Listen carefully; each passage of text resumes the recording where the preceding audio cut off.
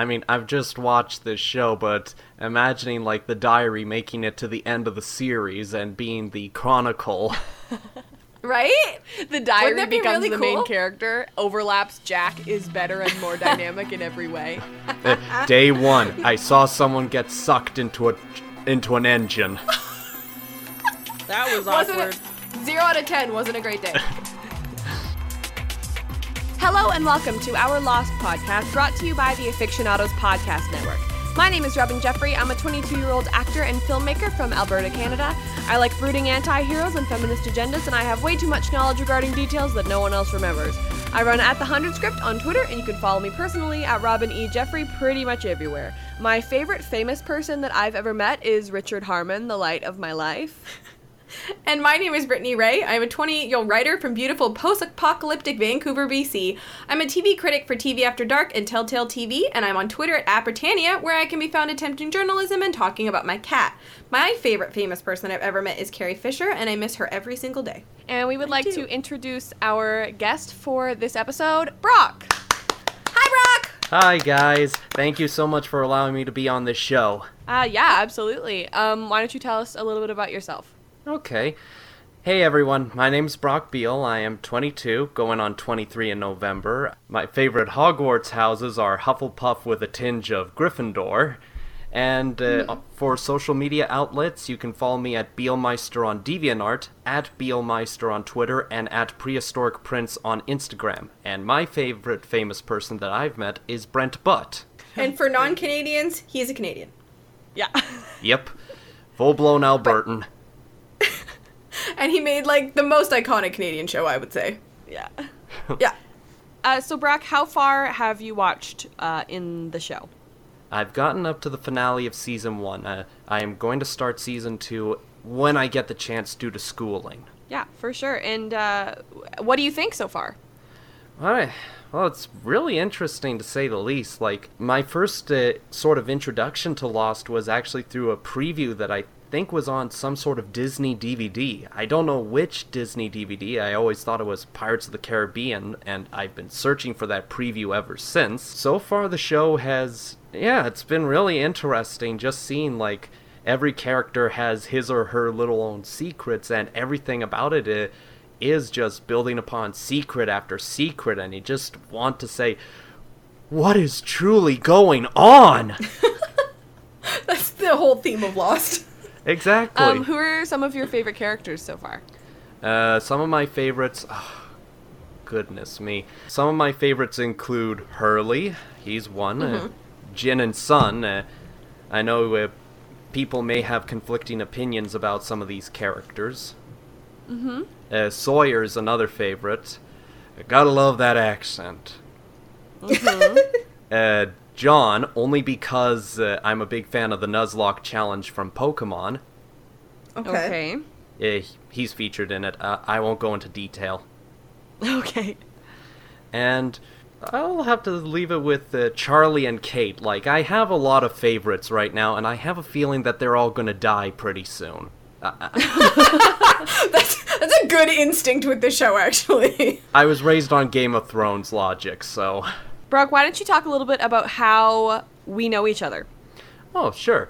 So, Robin and I actually went to school together. We spent 4 years in theater and film at Red Deer College, and we worked together on various productions, both in theater and in film. So we've got a long experience of hanging out with each other.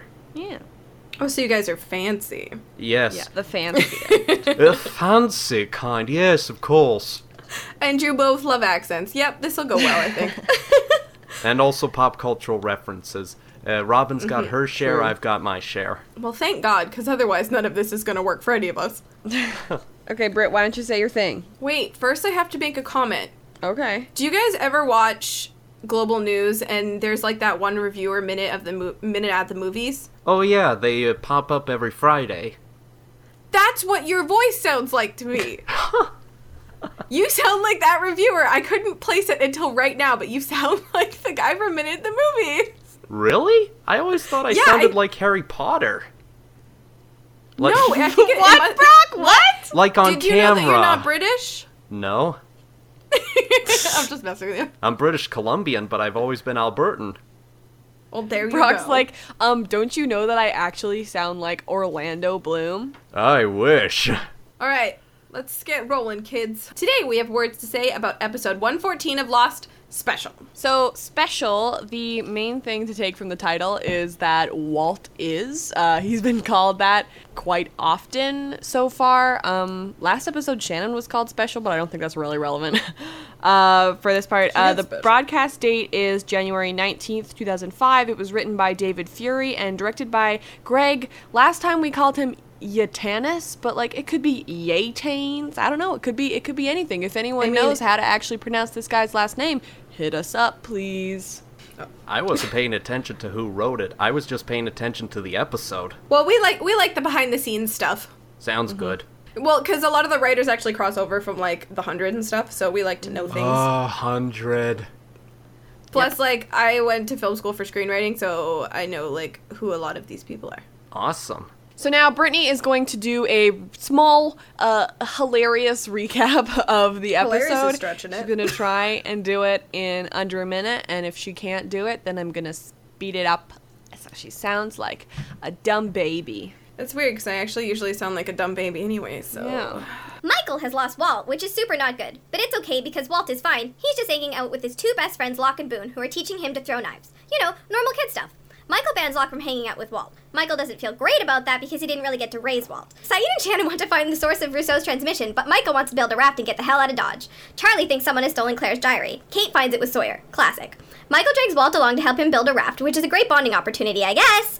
Walt bails and wants to hang out with Locke. Michael isn't too happy about that, so Walt runs away with Vincent. Kids these days. Locke and Michael finally find Walt roughly 5 seconds before a polar bear eats him. Later, Michael gives Walt a box of letters Michael wrote to him when he was growing up. Oh, and surprise, Claire's back. In the past, Michael and Susan, Walt's mom, have a falling out after Walt is born. Susan takes Walt away from Michael, hooks up with another guy, and then dies. Way to go, Susan! Michael goes to pick up Walt from Australia, and Susan's husband says Walt is a super weird kid. Tell us something we don't know.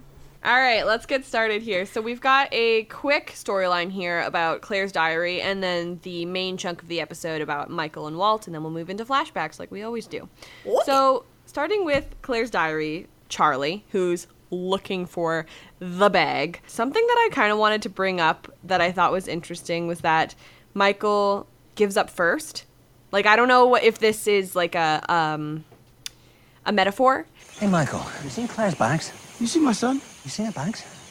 Claire's? Her luggage. It's not been brought back here. No one seems to know what's happened to it. Sorry, man, I don't know. I'm just looking for Walt.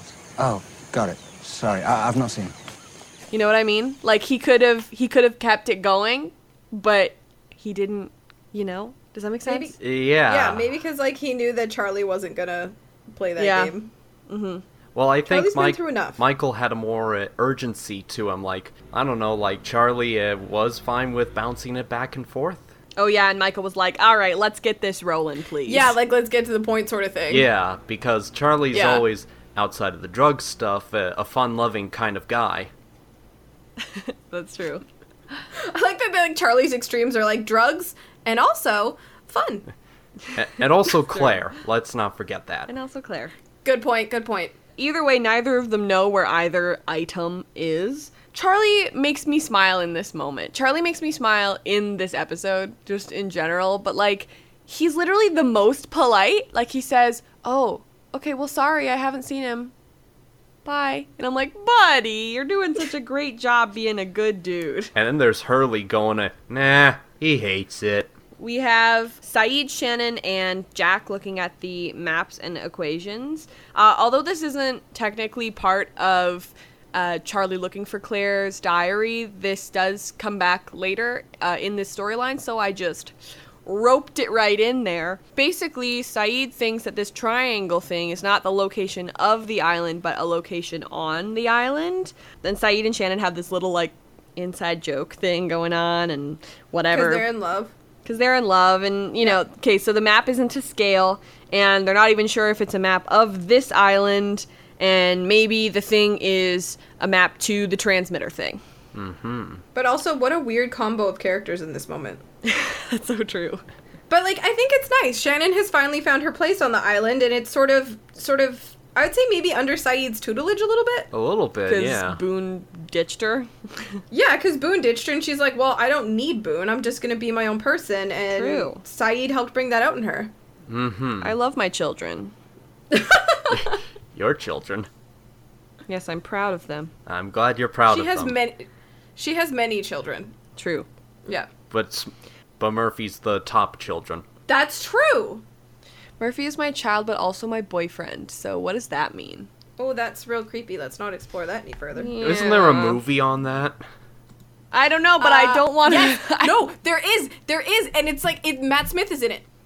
Matt Smith. Yeah, it's like, it's Matt Smith and like Eva Green, and like he's her boyfriend, and he dies, and then she misses him so much that she actually like gets pregnant with his clone, and then like gives birth to his clone, and then like raises him, but like he ages super fast so that he's back to like being his normal self. It's so weird. Yeah, I That makes remember zero that. sense to me. You do? Did you watch this movie? No, I remember hearing about it, and you can't see it, folks, but I'm cringing up right now.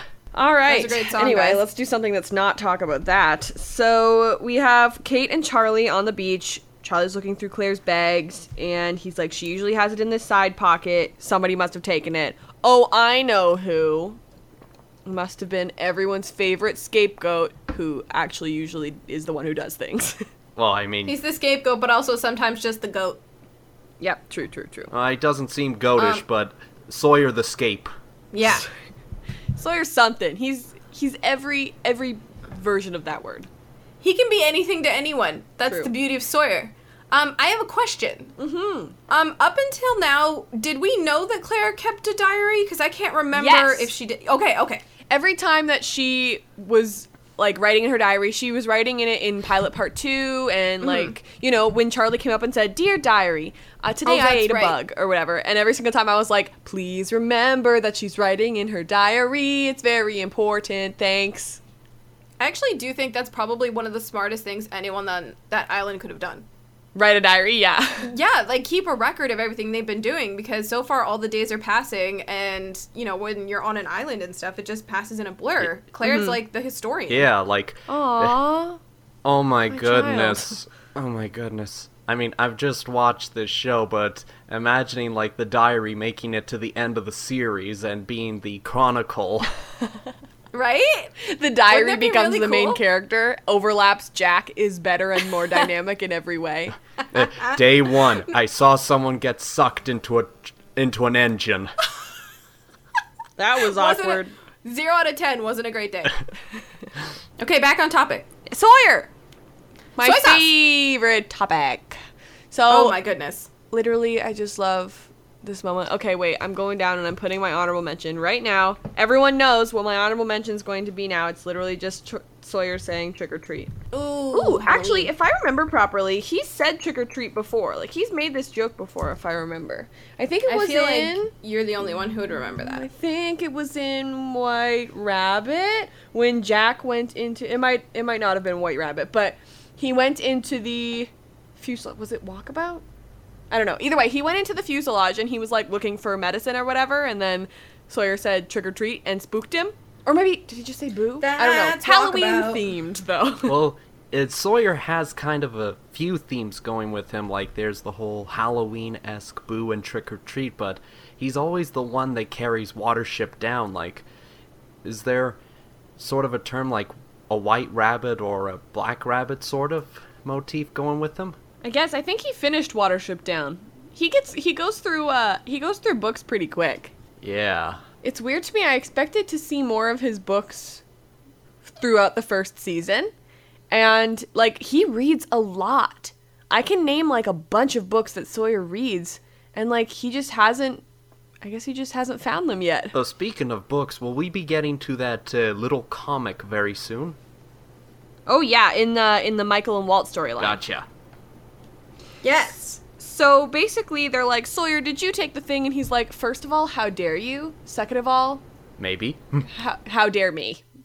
I did take the thing. I'm sorry. I absolutely did, yes. And so they're like, well, you should probably give it to us. And he's like, well, I don't think that she wanted Charlie reading it. I'm just saying. And he's like, well, I wasn't going to. And he's like, well, aren't you curious about what she said about you? You know, there's not a whole lot of great books to read on this island yet, apparently. And, you know, sometimes you just need, he like basically is reading hypothetical things. And then he opens up Claire's diary. And then he opens up the diary, pretends to read a few excerpts, and then Charlie decides to punch him in the injured arm to get the diary back. Sawyer proceeds to respond with what I think is the best sound effect on this show. Sawyer punching things. I love that punch. I played that punch multiple times on repeat. Just oh my god. Brock obsessed with Sawyer. Same. Hard same. He was the gunslinger in Community. He will always be a gunslinger. Mwah. Right? My angel. Wait, Robin, did you watch that episode of Community? Yeah. Okay, good, because I was going to be like, that's essential viewing for anyone who loves TV. Well, the thing, like, we watched it in screenwriting class, and I don't remember why. Is it because, like, I think I chose thought it was a great... Yeah. It's one of the finest, like, the Paintball episodes are some of the finest crafted television that's ever really been made. Okay, well, then that's heckin' why, and Josh got to be a part of it, my sweet angel. And, like, I didn't know that Josh was in Community at all, and literally as soon as he showed up on screen, I was like, oh, where did my breath go? There's actually one of the stop-motion Christmas episodes that they do is all about Abed trying to... I think it's about him trying to get a DVD box set of Lost. Really? I am Abed. Yeah. I'm Abed in so many ways. Like, the whole thing is based around, like, Abed's having, like, an internal crisis and goes into this world, but I think the thing at the ending of the rainbow is that he's been trying to find, like, the meaning of, like, Lost. Britton Robin in the morning. I love it! That's too funny. Every morning, everyone's if like, only we could get stop. Brittany up that early. No more. Something that I've noticed, actually, in, like, those sort of shows, in those, comedy shows, these great comedy shows, I'm seeing a lot of Lost in them, and that, like, brings me so much joy. Like, as you're saying, Community, I haven't finished Community yet, but I'm currently in the middle of trying to finish Brooklyn Nine-Nine, a rewatch of Brooklyn Nine-Nine before season 5 starts, and I'm realizing how many friends I have on that team, because there's this thing called the Apollo Chocolate Bar in the Lost universe, and it was made specifically for Lost. Like, it's not an actual real chocolate bar, and whenever a TV show puts the Apollo chocolate bar in it, like, it's a specific, like, reference. Like, Once Upon a Time did it a lot, and Once Upon a Time did a lot of Lost things because the two head showrunners were from Lost. They also wrote for Lost. Oh, that's right. A whole lot of, like, a lot of Lost references in Once Upon a Time. But I was just rewatching Brooklyn Nine-Nine, and what does Jake do? He hands them a heckin' Apollo chocolate bar. And I'm thinking, oh my goodness, someone is my friend here. There have been at least 3 Lost actors on Brooklyn Nine-Nine. I didn't even realize. Like, I knew that there were 2, and then as soon as they just kept bringing, and I was like, oh my god, someone here. I love whoever has done this. So I mean, you know, like, half the cast of Lost was on Person of Interest, right? Name them all. oh boy, we're gonna be here all night. Ben, Miles, Charles Widmore. Actually, Miles is in there for, like, a while. Might be. Who else? I mean, Ben's, like, the star of the show, right? Because it's like Michael Emerson's show. And then, who else is guested on it? I'll get back to you, but there's, like, literally, there's huge overlap between it, because it's all in, like, back in the day when Lost was airing, it was called the JJ-verse. Yeah. Which was, like, this huge, like, interlinked television universe that basically ended with Person of Interest. Like, that was the last one. But there's Lost references in Fringe. There's Lost references in basically most shows from that prestige era of television have Lost references Wouldn't in them. that be something, though, if the J.J. Abrams Star Wars trilogy had some sort of connection to Lost? Sigh. I mean, I would enjoy that for sure. Let us continue, shall we? We shall. Yeah. Sawyer gets punched, Charlie gets punched, and then Kate. You didn't really read it, did you? I just haven't gotten around to it yet. He's basically like, oh, well, you know, I was gonna be a bad dude. I totally was. But, you know, I just, you know, whatever. I just, you got to me first. He's the smug snake before kind I was of gonna. There's kind of no guy. heckin' way. I don't think he would have read it. I do. You do? Oh, yeah. No, I don't think he would have read it. I think he was just being a bit playful with it. You think? I feel like you know what? I kind of agree on either sides now. I think that maybe he would probably like put it off for a while, and if he got really bored and ran out of books, that's when it would have been like, all right, well, I gotta pick up something. Because, like, my thing with Sawyer is that, like, Sawyer observes people a lot, right? Yeah. So, like, to him, that's an entire gateway into not only Claire, but Claire's observations of the rest of them. Right. So that's kind of an invaluable tool to him. Because Yeah, that's a good point. it's like Hurley with gossip, right? Yeah. It's just more information that they need or that they want or, you know, entertainment that they crave. But, like, for people like Sawyer and Charlie, whatever is in that diary is super key to understanding Claire. Yeah, because Claire's not really a talkative sort of person, right? Claire's super talkative, but I don't know. Well- I just feel like maybe Sawyer and Claire, I didn't have that much interaction, but I absolutely feel like if Sawyer sees something of leverage or something of use that he can use to gain information on other people, he will use Oh, it. absolutely. It's really sweet how, like, eventually Sawyer, like, sees all these people that he doesn't really like and ends up being like, these are all of my children. You do Yep. not touch a hair on their heads or I will murder you. Yeah. He's like, yeah, they may be idiots, but they're my idiots. They're my idiots. Do not touch them. Do not breathe on them. Do not look at Robin, them. that's how I feel about you. So is... Maybe an idiot, but you're my idiot. The next thing we have is Kate and Charlie have moved Claire's stuff to the caves. Kate is keeping Charlie company, and then she's like, are you okay? Which is a good thing to ask somebody who's gone through a trauma, so I support her in that moment and that action that she's done. I barely knew her. Barely know her, Claire. She's been missing over a week, and every day she's gone, it feels like bits of me are crumbling or something. It's really sweet because, like, everyone on that island, like, kind of picked their person. And that's Yeah. why Sawyer has a hard time, too, because Sawyer picked Kate, but Kate picked Jack.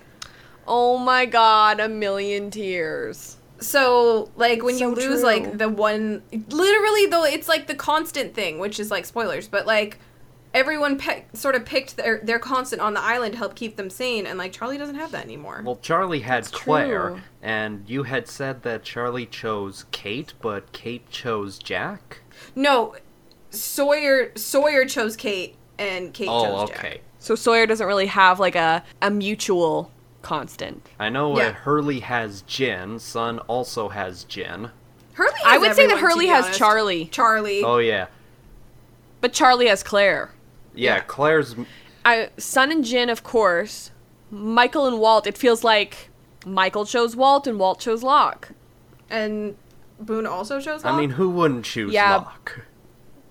Very true. That's it's like true. Boone chose Shannon chose Saeed, so Boone deflected and chose Locke instead. Locke's like, Yeah. I don't heckin' need a constant, but okay, I guess I'll take these, like, warren of bunnies that He's have like, followed I me." don't need a constant, but I could definitely use some groupies. I've taken the For conflicted sure. stepbrother and the kid. Yep. And also his... These are mine now. Basically, she's like, you'll keep her stuff safe, I'm sure. And then like this little scene here always stays in my mind. It's like a one-shot thing where with just Dom being goofy. Mm-hmm. He's so good. He has such great comedic timing. I love Oh, Dom. I love that scene. It like you said, the comedic timing's perfect. Yeah. Just like, He's just such a good actor. True. do I want to look at it? Do I want to look at? I'll look at it. Oh no. No, maybe not. Well, yes. Actually, no. That'd I be gotta bad. get out of here. Where's Hurley? But maybe I could potentially. Yeah, exactly. So he does end up reading it. But, I mean, guys, serious question. Would you read the diary? Yep. Yes, I 100% would, yes. I'd be conflicted because it is somebody else's diary, and usually I ask permission. Oh yeah, there's like a huge amount of guilt like associated with that, but I feel like especially in like this generation with the fact that everyone's so open on social media, things like diaries don't I don't know if they hold the same, like, sacredness that they used to, because everyone's information True. is so public. So, like, for me, I would definitely feel conflicted, but I would probably say, like, whatever is in that is more important than whatever my guilt is. Well, yeah, and if it, Yeah, it's like it's I don't more know. about solving the mystery and being like, this is the reason why I did it, and look at Yeah. it kind of helped. yeah, especially since Charlie read the diary, found some cute things about him, and also found out about the Yeah. Black Rock. Exactly. So it was helpful, and also I feel like Charlie super needed that, to be honest. I think so too. Charlie's kind of like the Shaggy of the gang. Oh my Shaggy. god, why? What do you mean why? Just in every way. Like, zoinks, Hurley? Dude, why you doing that? Charlie is Shaggy. Uh-huh. We totally did with this on our Riverdale podcast already. We did do that. If Charlie is Shaggy, is Jack Fred? Yes. I think Jack is the Oh, most for Fred sure. person in the entire world. Yeah. So I feel like Shannon's got to be the Daphne, or do you think that Kate is the Daphne? I think Sun is the Velma. If Kate's going to be Daphne, it's going to have to be live-action Kung Fu Daphne from the movie. Yeah. Yeah, Sarah Michelle Gellar. Now who's the damsel in distress? Me? Straight up. Oh, I love her. And also, I'm impressed that you can actually quote Scooby-Doo. Oh, that's the only line Yeah, I I wish I was actually, you. I remember a few lines, but that movie's just meh. Monster. I think you'll find that movie's a masterpiece. So Yeah, I think you need to watch it again and memorize more lines and realize that it's Oh, incredible. I know a fair share of lines. I know that Scrappy is freaky with that CG. Scrappy Dabby Doo. Scrappy Doo. Yeah. He's The garbage. beautiful. Anyways, once again, off topic. So the sort of things that are written in Claire's diary include the packing list that she wrote down for her flight. I have a fun fact. Yes, tell us. There is a blooper / continuity error where Claire says, I realized I really like Charlie, but she spells it with a Z, when if she was raised in Australia, went to Australian school, she would be spelling it with an S. And Claire was born and raised in Australia? Uh-huh. Huh. That's weird. She didn't have an... A prop master wasn't thinking about that. Jinkies. Jinkies. She basically wrote, I really like him. He's adorable and sweet, and he makes her feel safe. And so it's like, yes, everything is good. It's like angels have ascended for Charlie. So we see Jack and Saeed is like totally judging Charlie for reading her diary, which is fair. Relatable. But basically, he says she had a dream about a black rock. That's something that Saeed brought out before. Maybe that's what the triangle is pointing to. When we were doing Raised by Another, we went on this dream interpretation website that I'm back on and talked a lot about what her dreams meant. And so I'm going to search up rock and see what happens. I seriously... Crock-pot, that's not what I I want. seriously thought you were going to say Brock. I'm going to search for the Brock. Okay, to see a rock in your dream symbolizes strength, permanence, stability, and integrity as conveyed in the common phrase as solid as a rock. The dream may also indicate that you are making a commitment to a relationship or that you are contemplating some changes in your life that will lay the groundwork for a more solid foundation. Alternatively, a rock represents stubbornness, disharmony, and unhappiness. Well, Do you think if you have a dream about Dwayne The Rock Johnson, it would have the same interpretation? Absolutely, yes. Dwayne Kiss The me. Rock Johnson would probably be on the former side of things. What Claire was dreaming, I feel, is on the latter side of things. Yeah. Like, it would be fantastic if she was dreaming of Dwayne The Rock Johnson, but... What really works is if, basically it doesn't say if you dream of black, but it's like black in general. Black symbolizes the unknown, the subconscious, danger, mystery, darkness, death, mourning, rejection, hate, or malice. The color invites you to delve deeper in your subconscious in order to gain a better understanding of yourself. It also signifies a lack of love and lack of support. More positively, black represents potential and possibilities. It's like a clean or blank slate, which is a theme! Yes, I love And also my this! favorite color. Wow. Your favorite color is black? My favorite color is Yeah. purple. It's the most versatile color. What doesn't go with black? Yeah. Alright, I'll go with that. See? See? Try and prove me wrong. You cannot. But what you were saying with blank slates, like, everybody sure. on the island starts off as somebody else, the people they were before they left. Like, Jack was the disgruntled doctor, Kate was the runaway criminal, or captured criminal. Son, but I won't go into any more spoilers, but on the island, they basically become someone new. True, They're exactly. willing to let go of their past discretions, at least. Yes, letting go is a big theme as well. Let it go. Not what I meant, but I yes. relate. But yes. We're not paying Disney They- for that. Oh, I've got Disney references up the wazoo, but basically, Oh, I know. they let go of what they were to become someone else, someone that can survive on this island and also be more, I should say, compassionate to one another, because when they started off, they were all hesitant around one another, except for Hurley. Hurley gets along with everybody. True. Those are all my notes for the Claire's Diary storyline. If anyone has any more thoughts, then we'll move on to Michael and Walt. I do have one more thought. Sure. When Charlie opens up the diary, I noticed at one point it looked like Claire had wrote down, "I hate him." So, Oh, I didn't see was that. that a reference to Charlie or to somebody else? Maybe the psychic that she was going to in Australia. Ooh, that's a good thought. Oh, that's a good one. Especially because he kept waking her up in the middle of the night. Yeah.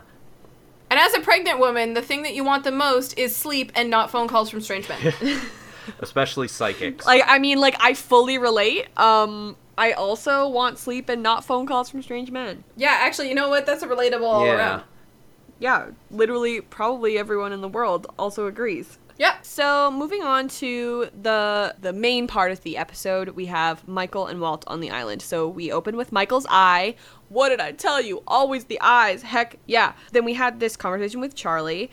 Jack shows up and has the firewood, and he's saying Walt has took Vincent for a walk. I don't know where he is. Jack, you always listen to your dad, right?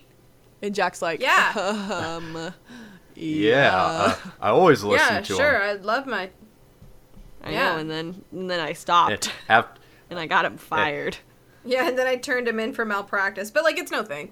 I may have gotten him killed from alcohol poisoning, but I'm a good son. Whatever. What I really love about this scene is that Hurley shows up and is talking about a golf tournament that he's set up. It's so great that they haven't just, like, had this storyline for one episode and then forgotten about it.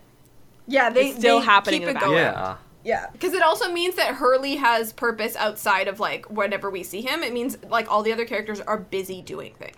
Yeah, it lets you think about what's going on in the background. You can imagine, like, in between each of the episodes, you could have, like, little unofficial out scenes with the characters, like, the main characters and the red shirts hanging out and doing stuff from time to time. Yeah, it kind of feels like you could make, like, a whole web series of, like, what everyone else is up to. Which I would watch. They actually did. Oh, yeah, they did. In between seasons 3 and 4, they had the Missing Pieces webisodes that are That's right. considered completely canon, so we're actually going to have an episode about them, I think. Okay. Between season 3 and season 4. And, yeah, it's basically, you know, things that the characters are doing that we don't see. It's pretty cool and pretty chill. Oh, sweet. I wish all TV shows did that. Like, Me sometimes you just too. want more of a universe. Yes. So Hurley thinks that Michael probably hates being a father, and Jack's like, no, it's a hard job. And Hurley's like, Nah, no. he hates it. Yeah, I don't know. Love that line. Hurley doesn't have terrible instincts. Basically, we find Wolf. Wolf! I'm so tired. I woke up at 6:30. I'm sorry. Wolf is the Wolf! Wolf. Wolf. Has anybody seen That Wolf? Wolf sure is a weird kid. Boone, have you seen Wolf? Wolf No? is special. Wolf is different. Everyone's like, have you seen Wolf? Who the fuck is Wolf? Did you No, forget your own who's kid's that? name? Wolf. It was my father's name. I haven't seen Wolf, but I have seen Walt. He went that away. So Walt is training with Boone and Locke to learn how to throw a knife properly. Yep. Listen. I would want to do that too. I mean, same. Can we just say right now that Vincent was actually the top knife thrower of the bunch? We just didn't see him throw it. Yeah. Oh, Sure. hundo. Yeah, I believe that. Yeah, hundo. Dogs have thumbs. I want to point out Boone's 4 Aces shirt. I Okay. like it and I want it. All right, Kay, I thought it had some meaning, but instead it's just Robin wants fashion. It's relevant to my life and I want it. Hashtag Robin wants fashion. Please Top help fashion, me. look it up. Hashtag Robin wants fashion. The only clothing she owns is a Dharma jumpsuit, and it doesn't even have her name on it. It's true, it's not my name. Help me. Okay, listen. So basically, Locke is like, aim for this knot in this tree. Just like visualize it. And Locke brings up later that Michael treats Walt like a child, Locke treats Walt like an adult. And although I do think that it's important to have a balance between those things, we can see that with Boone saying, man, you should probably just take it easy on him. Yeah, like, Michael's still being new to actually being a father for once. Which is, like, the entire crux of his arc, right? Yeah. Yeah, and him and Locke really need to, like, simmer down on the whole who gets custody of Walt. Yeah, but, like, also, what child rearing... Locke is very much, like, the best friend of the parent, or, like, Yeah. the fun uncle. True. Who, like, doesn't actually know, like, what it's like to raise that child, or doesn't have that role in their life. So they're like, why not let him do the dangerous knife throwing? And it's like, well, because he's a child, and there's sharp objects. So I have a fun fact again. Okay. Tell us.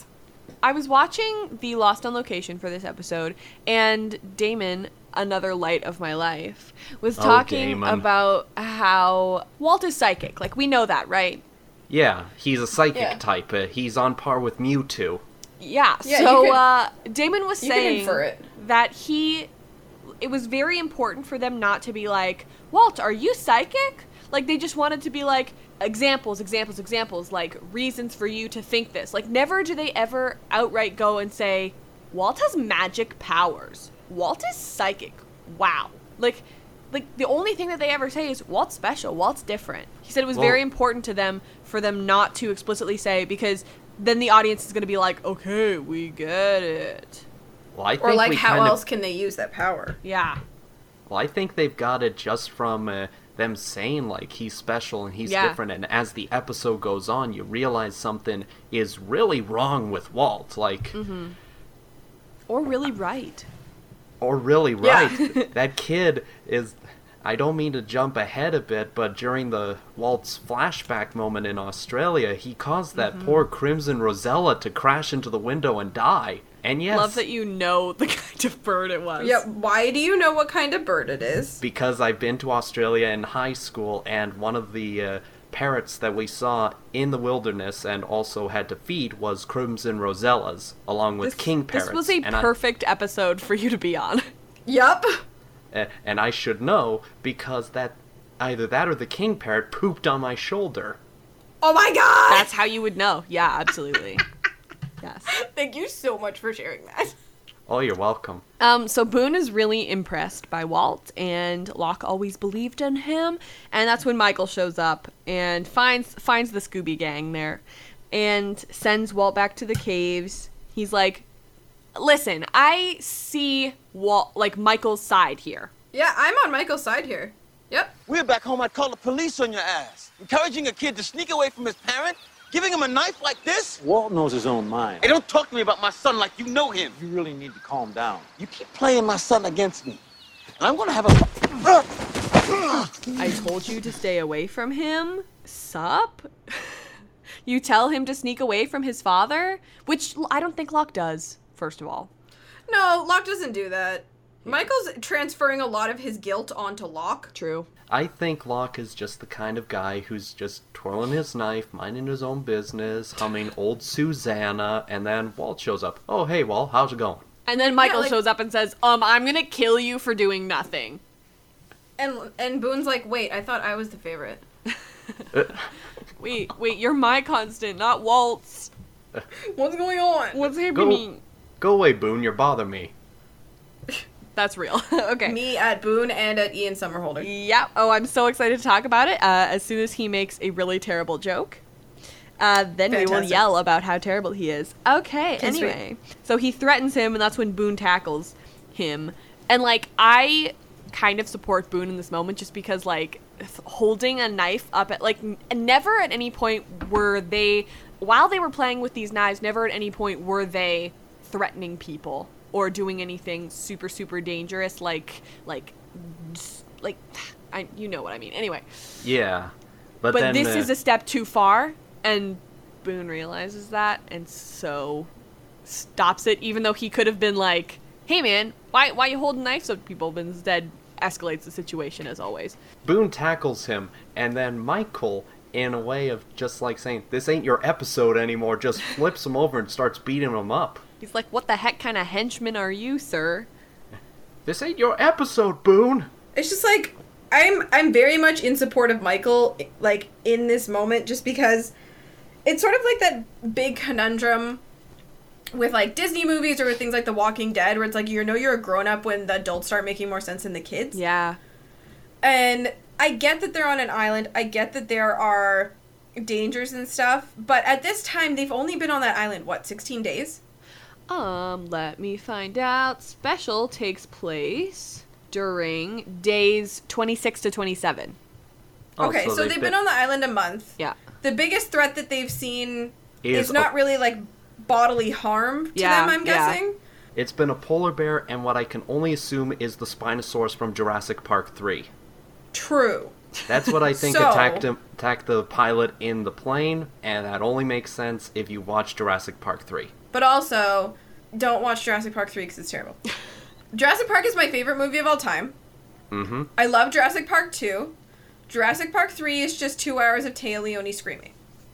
And Spinosaurus ripping T-Rex apart, even though Spinosaurus may have been killed by T-Rex in real life. And was also, like, a water-based dinosaur. Man, Yeah. can you guys do like a spoiler warning for Jurassic Park 3? Jeez. We could do a spoiler. Okay. We could do a little mini series of Walking with Dinosaurs if we like, and just nitpick about the scientific inaccuracies. That sounds like a you problem.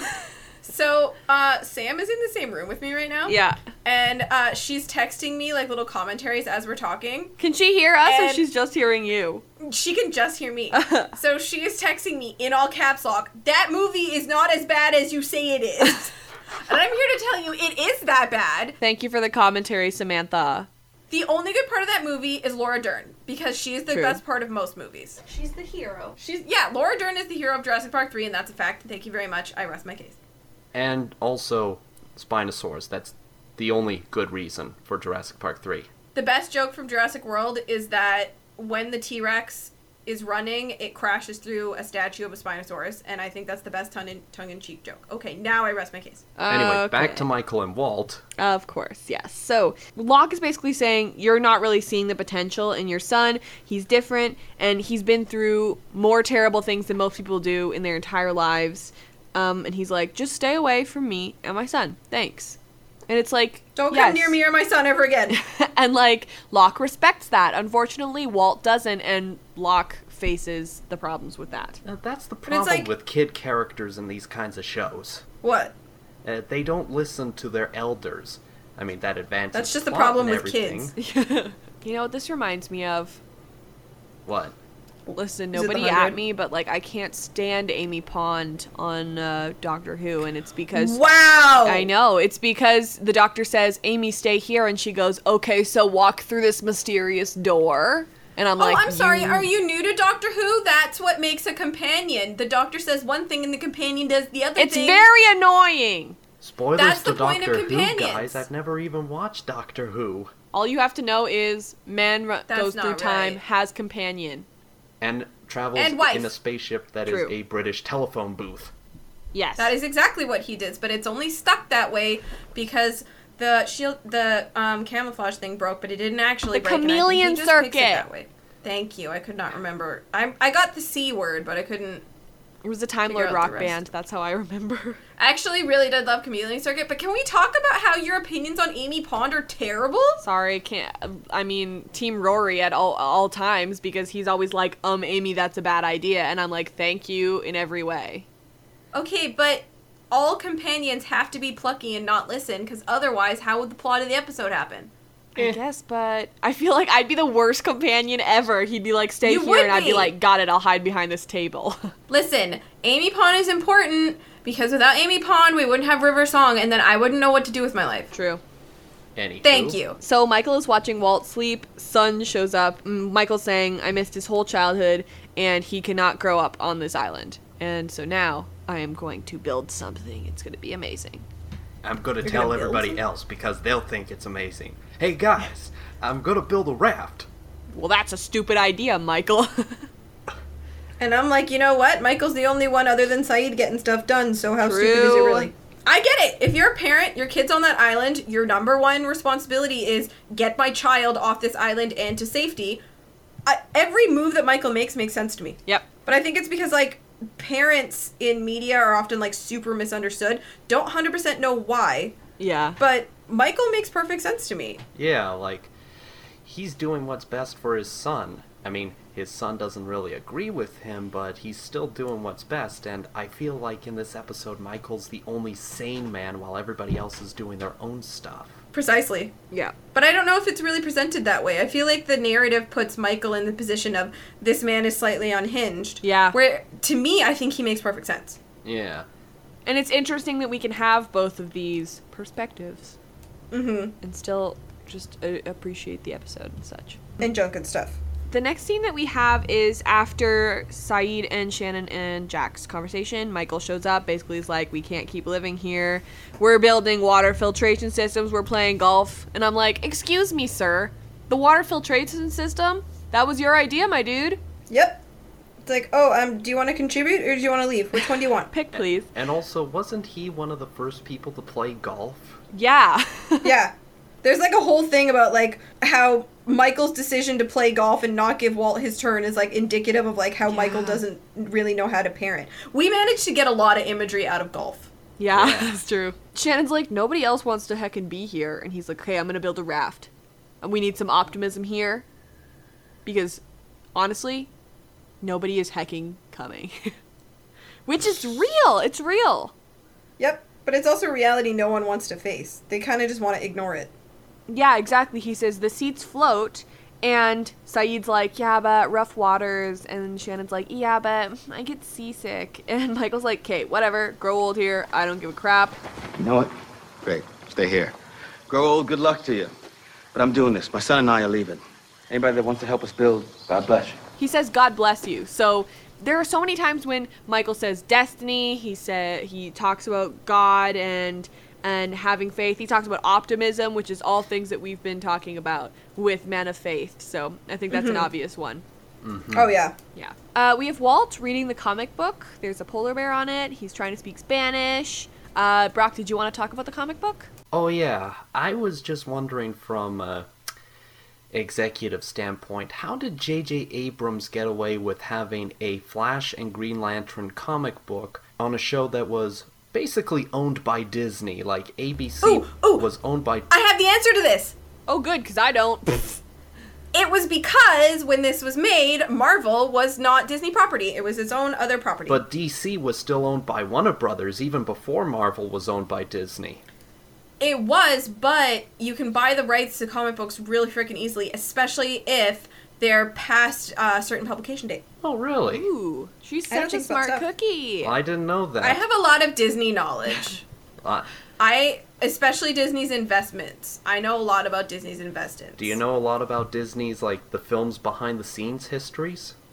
Yes. Then you and I are gonna get along just fine. Wonderful.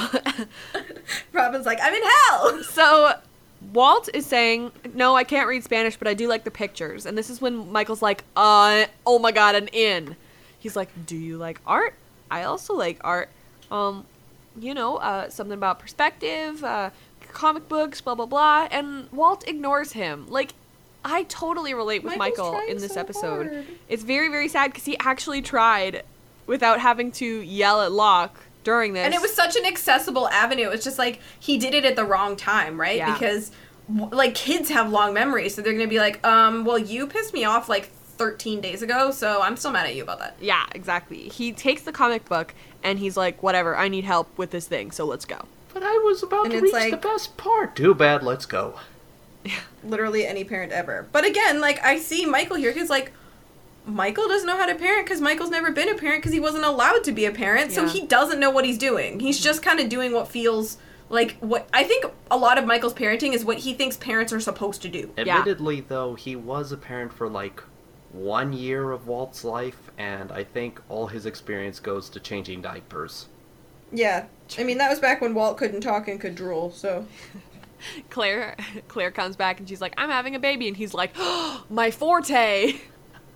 Now's my chance to redeem myself. Yeah. I'll change the diapers. Yeah. They're looking through the wreckage. She's like, just find a piece that could maybe help with the frame. We've got like bamboo and crap. It'll be awesome. Walt's like, am I being punished? which I also relate to. He's like, no, you think chilling with your pops is a punishment? And this is when he says the control of the destiny line. Am I being punished? What, you think working with your old man is punishment? Oh, man. This is us taking control of our destiny. Feels like punishment. And he's like, well, it feels like punishment. And I'm like, I relate. I would also rather read a comic book. Yeah, it's like, I too would not like to do manual labor, so thank you so much. Mm-hmm. Gosh, guys, I think you're part of the group that wants to stay on the island. Why? Oh no, I would be getting off the island. I would just be a mix of like Shannon and Saeed, where it's like I want to find myself useful, but I also don't want to be building rafts. Yes, exactly. Yes. Yeah. Because if I had a choice, I would be following Saeed every single time. We have Walt seeing Boone and Locke walking by, and he's like, I think I will go in this direction. And Michael's like, cool, can you give me some water too? And he's like, please, thank you. First rule of parenting is never take your eyes off them and never expect them to do what you ask. We'll work on your manners. That's just parenting in television in a nutshell. It's like, don't leave. It doesn't look at the kid walking away. Hey, can you come back? Please. Dude, whereas in reality, like, my mom would not let me out of her sight. And I'm a grown woman. Shannon comes up to Boone and she's like, you still don't have any food. And that's when Boone makes this quip about eating disorders. And it's never brought up again, so it almost leads me to believe that it's not true and that Boone was just saying something rude. And even if it was true, it would be even more hurtful. Yeah, that sounds like Boone to make light of someone's psychological troubles just because he has a small grudge against them, but whatever. And also because, like, last episode was all Boone trying to get over his, relationship with Shannon. I mean, we pretend that didn't happen. Ugh. I feel like this is something that doesn't travel well through time, because they have been, as we've been discussing, have been bringing up some things that they potentially were jokes at the time that people might have laughed at, but now in the current political climate, current feminist party that's going on in my life and in many people's lives, this is just so off-putting. Well, I mean, it's the Family Guy syndrome, right? Ooh, yeah. It's stuff that was funny then that you could make a joke of, and it was seen as funny by a lot of people, but to a lot of other people it was it's like making jokes about racism or sexism or anything like that. Jokes about mental disorders is like, we as a society have evolved past that as a sense of humor, which is why a lot of Sawyer's jokes don't land anymore, and why Hurley's thinly veiled misunderstanding of Asian cultures just doesn't land anymore, because we as a society, in a lot of ways, are a lot smarter now. Agree. So when Boone makes jokes like that, instead of it coming off as, haha, Shannon's like that skinny girl who always has an eating disorder and she's that blonde girl, it's, no, actually, she's a complex human being and you're a little jerk. Yeah. And this isn't even a new phase, too. This goes back even as far back as early days of cinema, like... Exactly, yeah. Like, you look at, like, early Disney, early Warner Brothers cartoons, like, they can be nasty. There's actually a movie by Disney that is, Splash Mountain is actually based off of, that is so Song of the racist. Song of the South. Yeah, that I is think so I've heard racist of that it cannot be distributed, and Disney pulled distribution of it. And for good reason. And Warner Brothers has 12 cartoons that are, like, the censored 12 or censored 11, and... they've been taken out of syndication because of portrayals of, like, African Americans and other ethnic minorities. Exactly. Jeez. You know, things like that. Like, things like, some of the stuff that Seth Rogen makes. Like, if your comedy doesn't evolve, you die. Yeah. Anywho. Anyway, this scene is kind of just supposed to be a thing from last episode, basically telling us Boone has now moved on. Which, like, thank you for showing us how terrible Ian Somerhalder is before we actually knew. Because, man, Ian Somerhalder in the news lately, huh, friends? What a piece of trash. To him in the news. What happened? Oh, well, thank God. Robin, would you like to explain to us why Ian Somerhalder is human garbage? Well, I'm going to be honest. I didn't read the article, but I have been seeing a few things that are going on. Basically, Ian Somerhalder is married to another actress named Nikki Reed. She was in Twilight and some other things. And it was brought out that apparently in order to conceive a child, he made the decision to throw away her birth control pills unbeknownst to her. I heard about that. Yeah, I just didn't recognize the actor. Which honestly, like, you know, you think is like, that's problematic, but down to the core of it, that's consent issue. Yep, because they had talked about, he and Nikki had talked about having a child, and they talked about it, like, with their families, but he did not get her consent to do that, and he actually filmed her crying, freaking out, not being able to find her birth control. Man, I just don't understand that his thought process. So it's like, I think a lot of people are excusing because it's like, oh, they were married and they wanted kids, and it's like, I don't think that Ian Somerhalder understands, and you know, whether or not she was okay with it is a different thing, but it's sort of an issue of men don't understand that, like, this is a huge thing that happens to women's bodies, and to have any degree of control over it is super, super important. Yeah. So, yeah. Anyway, Ian sucks, so let's move on. So Locke Scumbag Ian. Yes, so Locke is sitting by himself, Walt comes up. Locke is an okay dude. Like, everybody, please understand, Locke is an okay dude. He's basically saying, Walt, I need you to walk away. We gotta respect your father's wishes. And Walt's like, I don't even freaking care. And it's like, honestly, Walt, like, okay, but the consequences aren't really for you. But Walt doesn't understand that, he's a kid. I know, but, like, buddy. He understands, like, he likes to troll Michael, I guess. Mm-hmm. Yeah, but I mean, like, kids don't understand the complexity of, like, human emotion and consequences, so I think that Locke is doing a really good thing there in he didn't know what the boundaries were, now he knows what the boundaries are, now he's making an effort. Good guy, Locke. He's being respectful of the space set between Michael and him. Here's my thing, is that it's like, that's when Michael walks in and, like, you knew it was gonna happen, and you kind of get, it's not secondhand embarrassment, but it's secondhand, like, you really want to defend Locke, and you, like, if it were you would be like, oh, no, oh my god, it's your kid's fault. But Locke doesn't do that, and that really speaks to his character. Mm-hmm. Locke understands the complexities of it more than, like, I can even give him credit for. Like, he really does. And, like, Michael says, if you don't stay away from my son, I will kill you. And it's like, yes, that's a step too far, and you just, it's so infuriating. Like, you agree with Michael for most of the episode, and then this happens, and it's just like, but Locke doesn't deserve this, and, like, you know that Locke doesn't deserve it, and it's really upsetting. Mm-hmm. But at the same time, like, you look at it, and you're like, when you're a parent, I feel like you have blinders on. Yeah. But, like, again, it's like, Michael, like, why? And he also takes it a step too far when he takes the comic book and throws it into the fire, essentially destroying it, as we see the polar bear being burned alive, and I feel like that's an allegory for global warming. Ooh, tell me more. Well, you see, the island that they landed on was actually post-apocalyptic Canada. They just entered a time warp. I love that. I kind of super love it, actually. The great thing is, like, that could be right and you'd never know it. Well, Brock would never know it. Yeah, Brock would. He'd be like, I knew it. So, Walt then confronts his father. He's like, Locke is my friend. You're a jerk. What'd you say to me? Mr. Locke didn't do anything wrong. He's my friend. He's not anymore. I'm looking out for you. You don't care about me. You never cared about me. What? You only show up after my mom died? Where were you when I was growing up, huh? Nowhere. Listen, Walt, it's complicated. I don't even care. You're not my father. You want to hate me? You want to punish me for something I can't change? Fine. But you will listen to me. it's like, it's not his fault. It's like, that wasn't his decision. It's something that he can't change.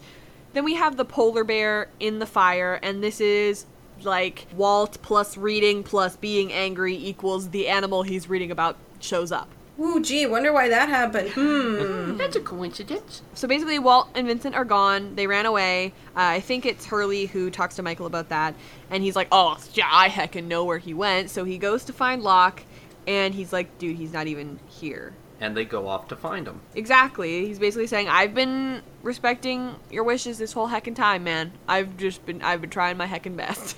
And whether or not Michael recognizes it, at least we know it. Exactly. Walt's in the forest, hears the sound, Vincent runs away, and he runs after him. Then, while they're finding him, they find the dog leash, they hear Walt yelling, and they go running. But also, thanks a lot, Vincent. There was no need for that. Exactly. Like, where is Vincent, even? We don't even know. Yeah, I'm 100% blaming the dog for this. Like, you didn't do your job. Like, weren't you supposed to protect the small one? Why did you run? Exactly. He's just taking Vincent is no lassie. He's taking a few sips of tea, and the polar bear's just handing him a fish. It's like, so, survivors, eh? Am I right? So there's a polar bear, which, surprise, they go up in the tree, and, fun fact. What? While they were shooting this, it's kind of like the tennis ball on a stick thing, except it was just like 3 people, each one, like 2 people had fake polar bear arms, and 1 person had a fake polar bear head, and they were basically like, rawr, rawr. That's a lot to ask from a kid. Like, shout out to that actor. Oh my gosh, a million shout outs to Malcolm. Lot. Can I actually give like an actual promotional shout out to Malcolm Kelly? Here it is. Okay, do it. Malcolm David Kelly. How old is he now? I need to know now. Uno momento. Robin Paus's own shout out. Yep. Malcolm David Kelly. Here he is. He is now 25 years old. Oh my Jeez. god. I want to give a huge shout out to Malcolm. He was fantastic throughout this entire heckin' show, and promotional shout out goes to his band, MKTO, which you may have heard their song, Classic, if you're familiar. Baby, it's so classic. Are you familiar? No, but I'm sure you haven't heard this song? It was so popular. Could It's you like, share it with out of us my afterwards? head, thinking I was born in the wrong time. Baby, yes, so classic. Wait. I know that Yeah. Wait, So- I think I've heard of it. I thought it was sung by somebody else, like Bruno It Mars. was, he has a band called MKTO. He's the MK, and then his bandmate Tony is the TO. And, yeah, that's their, like, big hit so far. He does all the rapping, Tony does all of the singing. They're really great. They actually have, like, some success. I'm really just proud. Yeah, so that was their big song. My favorite song by them currently is called Monaco. It's really cute and really pretty. Also, fun fact about this is that they have this song called Thank You. It was their first single, and if you go and watch the music video to it, you can actually see a bunch of Lost references in it. What, really? Yeah, it's really cool. So first of all, there are like these little polar bear figurines on one of the like desks. There's a bunch of physics and things. There's listen, this doesn't make sense to people who haven't continued on with the show, but I'm gonna say it anyway. There's a chalkboard, and it says, "If anything happens, Desmond Hume is my constant," written in it. Stop! Yeah, I'm not even It kidding. does? Also, Behind the Teacher, Room 23, Tom Sawyer, and Deus Ex Machina are all written on the board. But the biggest one is if you go and I think it's like around 2 minutes in, he and Tony walk down the street and Harold Perrineau, who played Michael, walks by him and they have this moment of like, do I know that guy? Oh my god, I'm looking this Yeah, up yeah, yeah. right Here, now. let me Hang on. find it so Which I can one watch is it? it? Because it's fantastic. name? You have to go check it out. I'm like... Can you share the link, What's the song please? called? Yeah, one Yes, of sec. course. Here, let me grab it for you guys. And I'll find the... And then everybody, I urge you, if you're listening to this, to go check it out. It's called Thank You, and it's by MKTO.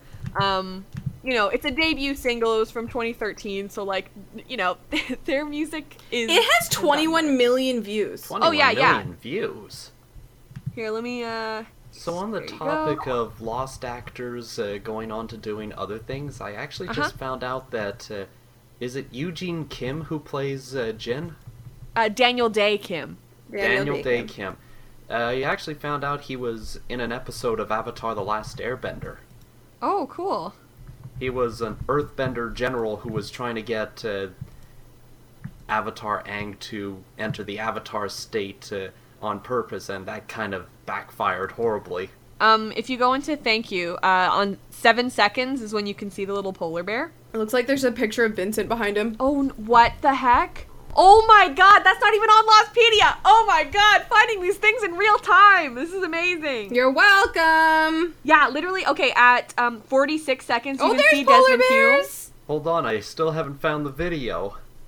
There it is. I sent the link. Oh, the link just led me to Safari, so I just typed it up. Oh, okay. Look at those polar bears. Where's the polar bear? Where's the polar bear? It's next to the TV. And if you go to 1 minute 32 is when you should probably get it started, and then you can watch the part where Harold Perry. Where's the part with the constant? It was like 47. Aww, it was 46. little Try polar 46 bears. seconds. I saw the polar bear. I'm looking for Desmond. Oh, I see Deus Ex Machina and If Tom anything Sawyer. happens, Desmond Hume is my constant. I'm gonna cry in tears. Oh my god. So go to like 130. Hey, what? The board also has a problem about a plane leaving Australia and crashes 1,000 miles into the South Pacific. Oh, I love this crap! I love it! And there's yes, says, Malcolm. And then it says Malcolm, bring it says back. Faraday physics on it. Did you see that Yeah. one? I'm trying to find the bit where he runs into Michael's actor. Yeah, go to 1.5 minutes. 1:30. Okay. Yeah. Okay. He's like, Dad, where are you going? I'm going my into God, the Badlands. This video is so obviously a bunch of kids making music. Yeah, 100%. It's their debut single. Oh my god, oh my god! I know, and it's just this moment that gives me chills every single time. What?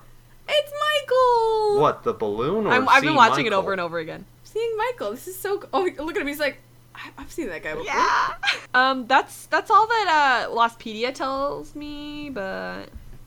Well, suck it, Lostpedia, I found more than you. Yeah! So, we kind of left Walt being horribly attacked by a polar bear in a tree. Do you think we should go back to him? I mean, right. like, maybe. I'm definitely leaving all of this in, though, because it's important for people to check this out. Sounds Because good. I'm very proud of him. He does a really great job. My favorite song by them right now is called Monaco. Please check it out. Sometimes I cry. I just love it so much. Okay. Okay. Right. So Michael's like about to fall, and Locke catches him, and it's like, oh, the symbolism. He gives him the knife. It's like a juxtaposition of the fact that Michael's like, don't give my kid a knife, and then later Michael's like, kid, here's a knife. Take the knife. You need a knife. Yeah. You must be trained in war. Stab him Michael good. goes down, and they bring up Walt first. Michael's still in danger, stabs the polar bear. Polar bear runs away. They have this hug, and it's like, here is the moment. Here it is. Aww. They're happy again. They fix their relationship. He's like, where's Vincent? And Locke says he found his way back to you before, and he will come back to you again. Which is interesting because it was Locke last time. And that's why Michael and Walt have this little moment. That's like super not helpful advice. If someone was like, your animal will find its way back to you, it'd be like, okay, thanks, I'm gonna go look still though. It's like a form of reassurance though. It's like, your dog will come back to you. Okay, Boone, settle up. Yeah, true. Yeah, exactly. He has this present for him. It's this box, and he said he's been sending letters to him over the last 8 years, but Walt never saw them. Susan had it, but the thing is that she didn't throw them away, so maybe one day she wanted him to see them. Then they have the dumb joke, and it's very cute. They're together, and it's nice. Every card, every letter I sent you over the last 8 years. You wrote me? Mm-hmm. I never saw these. Did my mom have these? Why didn't she give them to me? I don't know. But she didn't throw them away either, which means, somewhere inside she wanted you to have them. So, you drew these? Just for you. This one. Did for your second birthday.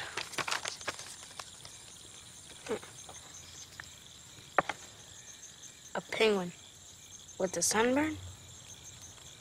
That's dumb. Yeah, I know. That's what I said.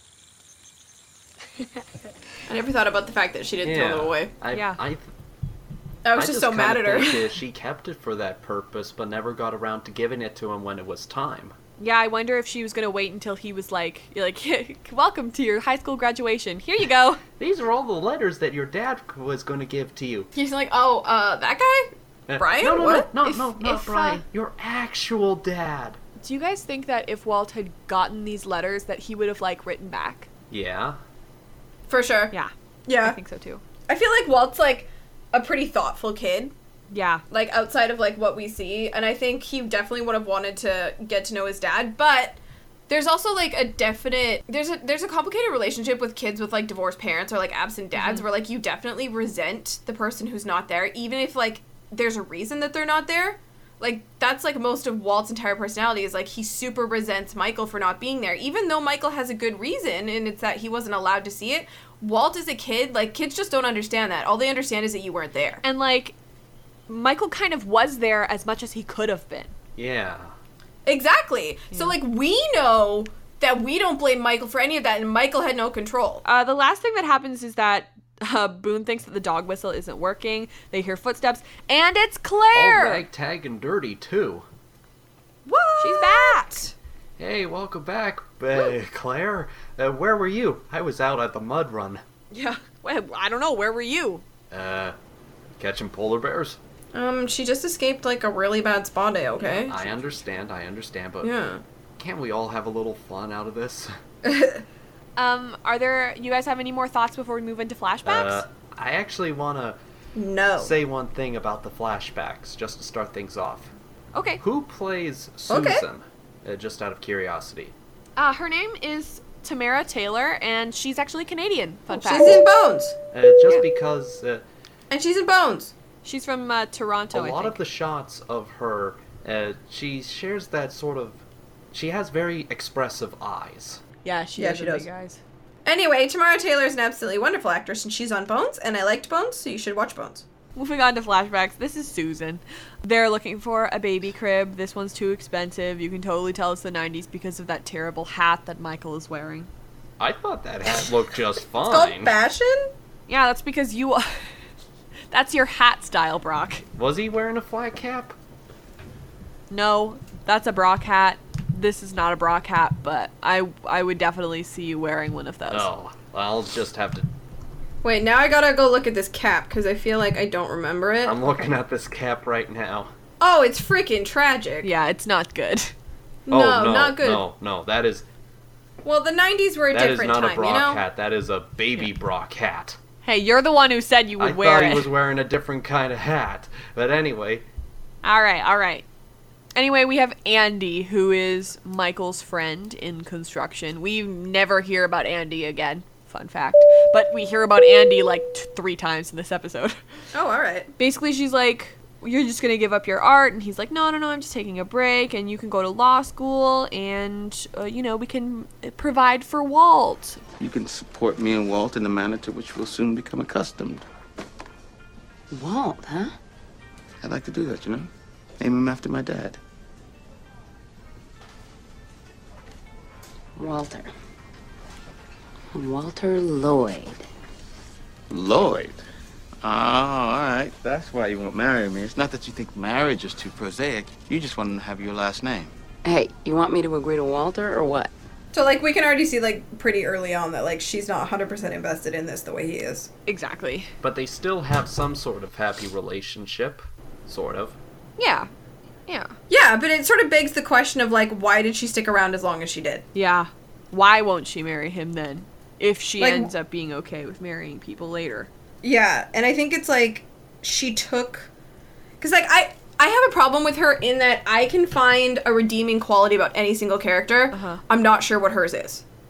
That she kind of looks mildly attractive. That's absolutely not a redeeming quality.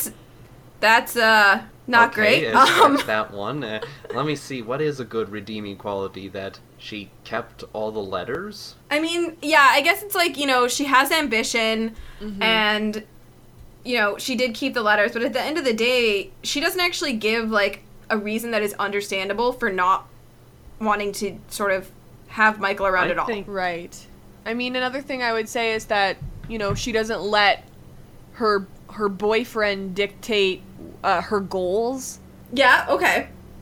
I think, No.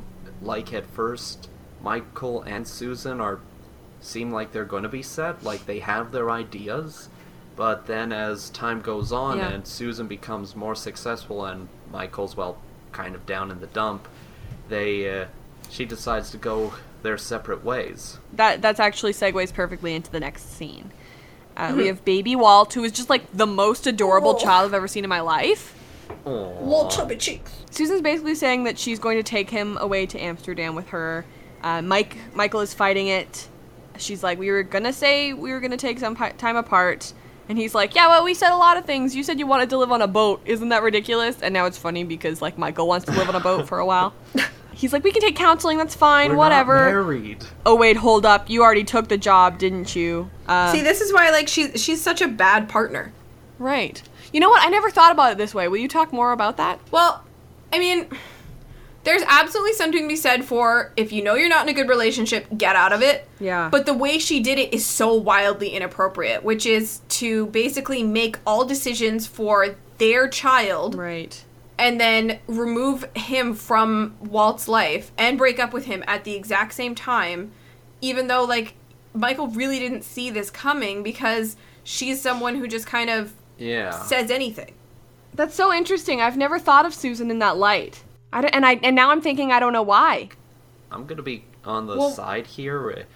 I think Susan was kind of in the right side of things because she was getting a steady income in comparison to what Michael was getting.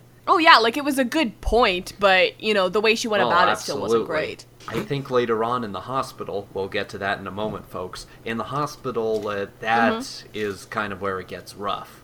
But it also poses some questions that seem to permeate later on with Michael's character.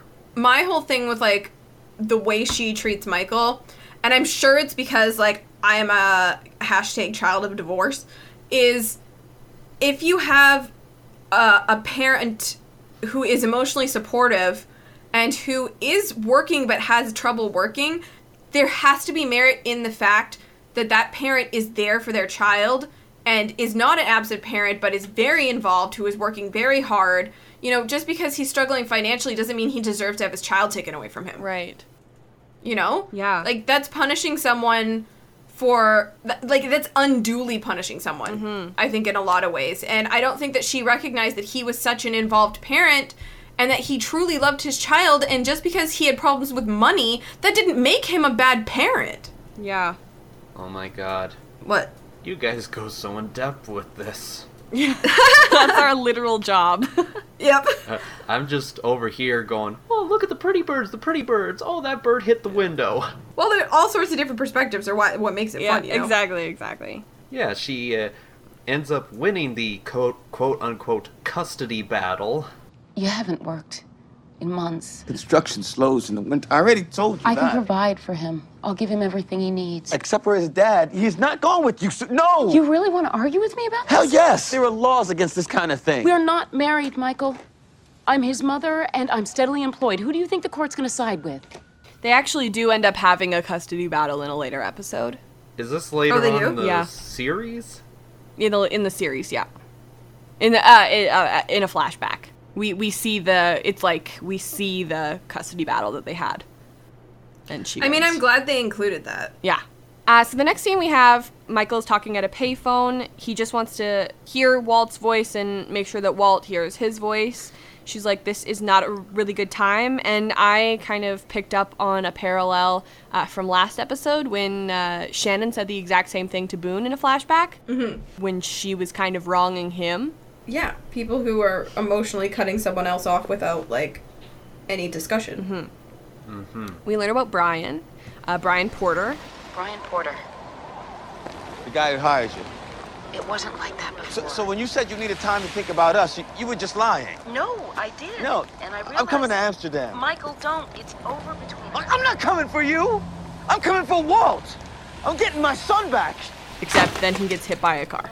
Which is listed on the Lostpedia page as Golden Pontiac. Oh no, does this count as a knockout? Ooh, we said knockouts Yes, were on island though. Yeah, it would count, except that, yeah, it's in a flashback. Okay. So cool. the valuable So it has lesson been of one this episode. flashback is always look both ways. That's Literally, right. And yes. really, that's really a lesson for all of, like, your life, you know? I feel like my grandfather is looking down on me right now going, yes, tell the world. Because I swear I heard that every day for my entire childhood. Yeah. Yeah. You know, those lessons aren't just for kids. Girl, I look both ways in the grocery store. So do I. Yeah. What if you crash into someone with a cart? Exactly. It's just good Yeah. manners. Yeah. The next scene that we have is he's doing a drawing for Walt. The nurse comes in, makes a terrible joke that literally no one thinks is good. She's like, I'm a mother of 4. He'll think it's funny. And I'm like, oh, all right, Brenda. Hey, she tried. Susan shows up. She said hadn't heard from him for a while, so she called Andy and had to hear it from him. She left Walt with Brian. Apparently he's supposed to make a full recovery after a year of physical therapy, and she's covering all of his medical costs. But there's a catch. Yeah, because they're moving to Italy, and the catch is that Brian and her are getting married, and he wants to adopt Walt officially. Well, that's an interesting way of breaking the news. Brian and I are getting married. I'm nice. No, you don't have to say anything, just listen. We're moving to Italy at the end of the month. Brian's taking over the firm's Rome offices. Sounds like Brian's on a roll. And he wants to adopt Walt. No, I know this is hard, but just think about it. You're kidding me, right? Consider what's best for Walt. You can keep holding on if you want, but ask yourself, why you're doing that. Is it really for him? Or is it for you? I mean, I understand that it's like, you know, she thinks she's doing what's best for her son, but I don't see why what's best for her son would be to have as many supportive presences in his life as possible. Yeah, and that's interesting because like at the very end of the scene, I think it's Susan who says, you want the best for Walt, but is it the best for him or is it the best for you? And it's like, now that I'm thinking about Susan in this other light that you're bringing up, it like feels very manipulative. You know, in some ways you got a point there, but I just think it's kind of on the side of it helps develop Michael on the island too. Maybe he took some of the words that she said and is trying to find a way of being the dad, like doing what's best for Walt, but it feels like he's doing what's best for himself, like getting him to build the raft, for example. That's a good point. Yeah, but I mean, if he'd been given the opportunity, he could have grown into that person a lot earlier. Yeah. It was just that she took a lot of his options away from him by taking his child away. Yeah. So he didn't get to learn how to be a parent or to put yourself first. Like, to him, his whole life is, I must get to Walt.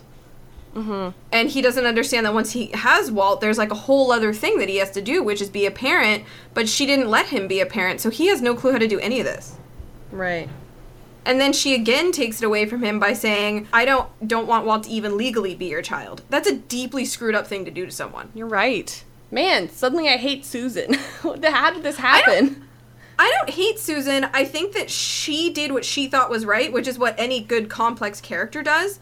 I just think in a lot of ways she is a deeply selfish character, and when she says what's best for Walt or what's best for you, most of what she's done is what's best for her, and it's just a bonus that it also helps Oh, and Walt. we'll get into Brian's You're so side right. of things in a moment. Yep. Exactly. I mean, she picked the wrong partner. She picked the wrong parent. She basically did what was best for her job, and maybe that coincided with helping Walt out. Maybe it didn't. Yeah. Well, who knows? Yeah. But, you know, she... Literally, Sam just messaged me and said she did what she thought was right, but she was wrong, and that's correct. That's all that matters. Thank you, Samantha. The more you know logo just flies across the screen. So the next scene we have is Walt doing his homework. Brian and Susan are just being like cutesy married people. He really needs help, and she's like, yeah, I can tell that you're stalling. they're learning about the birds of Australia, but like they're in Australia, and so he's like, we should learn about the birds of Egypt. And hey, remember the fact that he talks about Egypt? This is the first real explicit talk about Egypt, which ends up coming back in the mythology of Egypt, becomes an important part in the show. So remember that. I forgot about all of that until like right now. Yeah. So Susan. Good job. Thank you. So Susan is not feeling well. Something that I noticed in this scene was that Walt doesn't call him Dad. He calls him Brian. Although in the previous episodes he said Dad and then got confused and said, I mean, Brian. So, I don't know. I think that's interesting. I think it's just Walt, he's feeling conflicted. Like, never mind the fact that he had a stepdad, but I think he knows that his dad, that the dad that he had for like 8 years isn't actually his true dad. And maybe there... Well, I don't think at any point Walt thought that Brian was his biological father. No. But I know from my experience, like, you call your step-parent their name. Yeah. But inside, you actually go through, like, this whole thing, and it's, like, a lot of inner turmoil where you're trying to decide whether or not, like, you want to put that label on them, which is, like, parent is fine, but, like, parent is one step, and then, you know, stepdad is one step, and then father, and then dad. So, like, there's probably, like, a lot of stuff in there about, like, Walt, you know, this is obviously, like, reading far too into it, but it's, like, Walt may be deciding whether or not to refer to Brian as his dad, but also for, like, expediency's sake, like, it's just so much easier to say, yeah, my mom and dad. Right. Can I just say one thing about this scene? Of course. Sure. I just thought of something. We've talked about Walt having psychic powers. What if, and I'm just throwing it out there, but hashtag psychic type Walt, question mark, question mark, question mark. What if Walt gave Susan, I know it's a blood disorder, but caused the awakening of that... oh my god, that's so sinister! I don't know, just, but why would you know he kill his how mother? Some superheroes have, like, their powers are awakened, but they have no control over it? Mm-hmm. Oh my gosh. I think you could totally read that. I think you would totally read that. I'm going to choose not to because that's going to make me really upset. And all this time, Walt is going like, hey, notice me, notice me, notice me, dang it. Crimson Rosella dies. Yep. Whoa, okay. The next thing we have is Brian shows up at Michael's door. Michael Dawson? Yeah. Can I help you? I'm Brian Porter. Susan's Brian? Can I come in? I need to talk to you. Susan know you here, man? Susan died yesterday. From a blood disorder, and she was only sick for about a week, which is just so upsetting. Like, I can't even imagine. It's so messed up.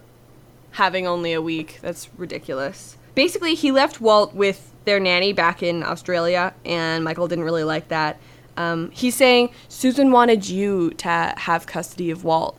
And it's like, Brian, you deserved Susan. Susan and you deserved each other because you're both kind of garbagey. And it turns out that Brian actually didn't really care about Walt. He was just looking to please Susan. Exactly. Which is, you know, exactly what Susan was doing, too. Yeah. But, I mean, this is, again, like, the whole lost theme of, like, daddy issues, right? It is, you know... all the best cowboys have daddy issues. Exactly. And Walt is, like, the epitome of that. But this is also Lost's kind of weird thing with mothers. Yeah. Where, like, it doesn't know how to, like, quantify or figure out, like, mother figures in a positive light. So it made Susan, like, a villain and then fridged her to continue Walt and Michael's story. Yeah. And that in itself is pretty messed up. That's true. Huh. Well, I'll just have to make sure in my own stories to portray mothers in a better light. Yeah. I mean please do, because mothers are deeply misrepresented in pop culture. Mm-hmm. I mean, look at all the evil stepmothers that appear in True. Disney. Exactly, but where are the evil stepfathers? True. Brian.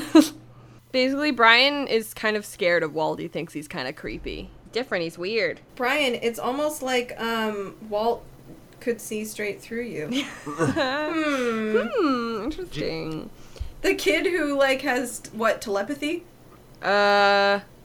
Like I keep saying, he has... maybe... He has the powers of Mewtwo. He's just Mewtwo. He, like, read Brian's terrible, weird, like, greeny brown aura and was like, Yeah, nah. that's what it is. The next scene that we have, the nanny gives Michael some of Susan's effects and the box, and she, I guess, decided that Walt should have the things, and that's nice. I like the nanny. Yeah, she's a nice nanny. Yeah, either way, then Locke, or why do I always call him Locke? It's because they sound similar. Walt's back from school, and he walks into the unknown. Ooh. It's like, oh boy. The last flashback that we have for this episode, Walt is with Vincent, and oh man, this is just so, like, you can just feel this one.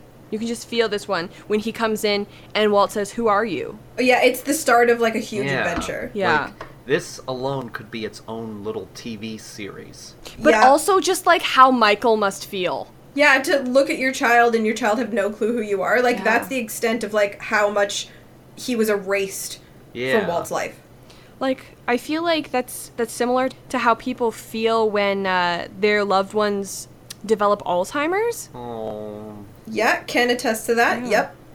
Very sad. Literally living that as we speak, and yes, it is exactly how it feels. Yeah.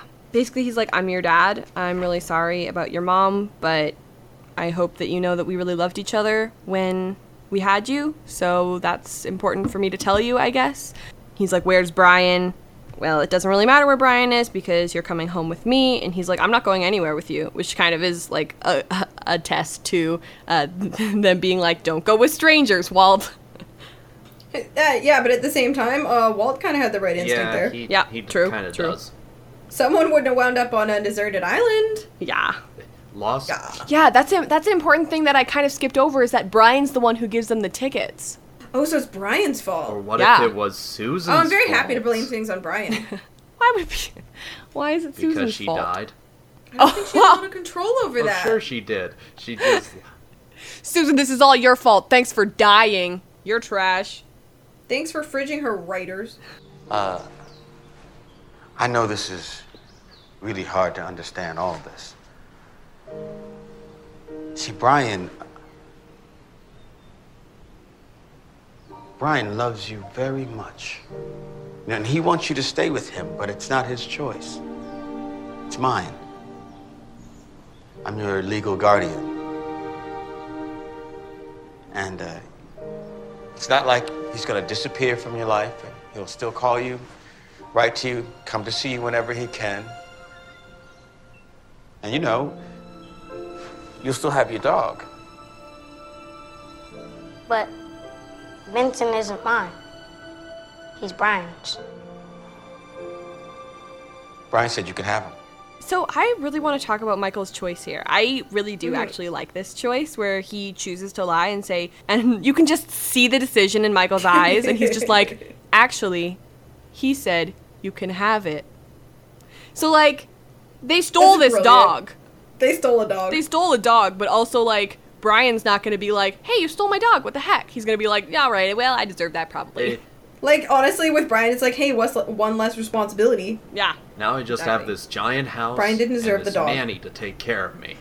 You think the nanny takes care of Brian? The nanny's like, "Well, I'm out of the job now." Yeah, this whole scene is like one giant FU to Brian. And, like, thank God. Mm-hmm. Because that's what I came here One to see. giant FU to Brian. Yeah, I don't like Absolutely, Brian. yes. Does anyone have any more flashback thoughts before we move on to our segments? Let me see. Vincent is a good boy. We shall leave it at that. Yes. I just want to say, like, I super love, like, the choice that Michael made there, because I feel like it was his first choice as a parent. Yeah. Like, one of the, like, big things about being a parent is making sacrifices for your kids, even if they hate you. And I feel like that was Michael's first thing, where he was like, I'm going to spare my child any kind of pain and take that on for myself. And I just really love it. Yeah. I feel like if Michael had told the truth, Walt probably wouldn't have gone with him. Like, perhaps Walt didn't believe him.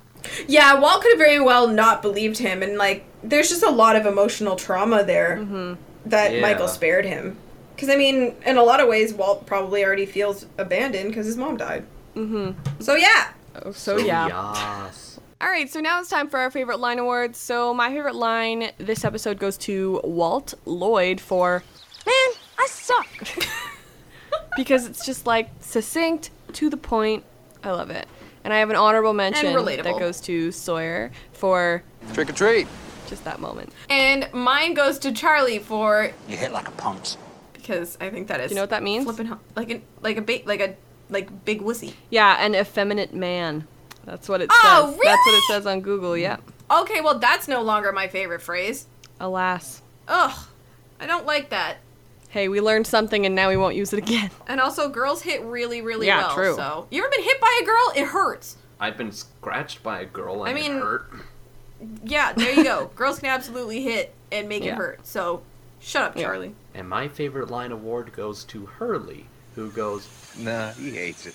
and my honorable mention goes to that punch sound effect that Sawyer gives when he punches Charlie. I think that's a really funny choice. Yeah, I love it. I just love like, ooh, and then you hear, whoosh.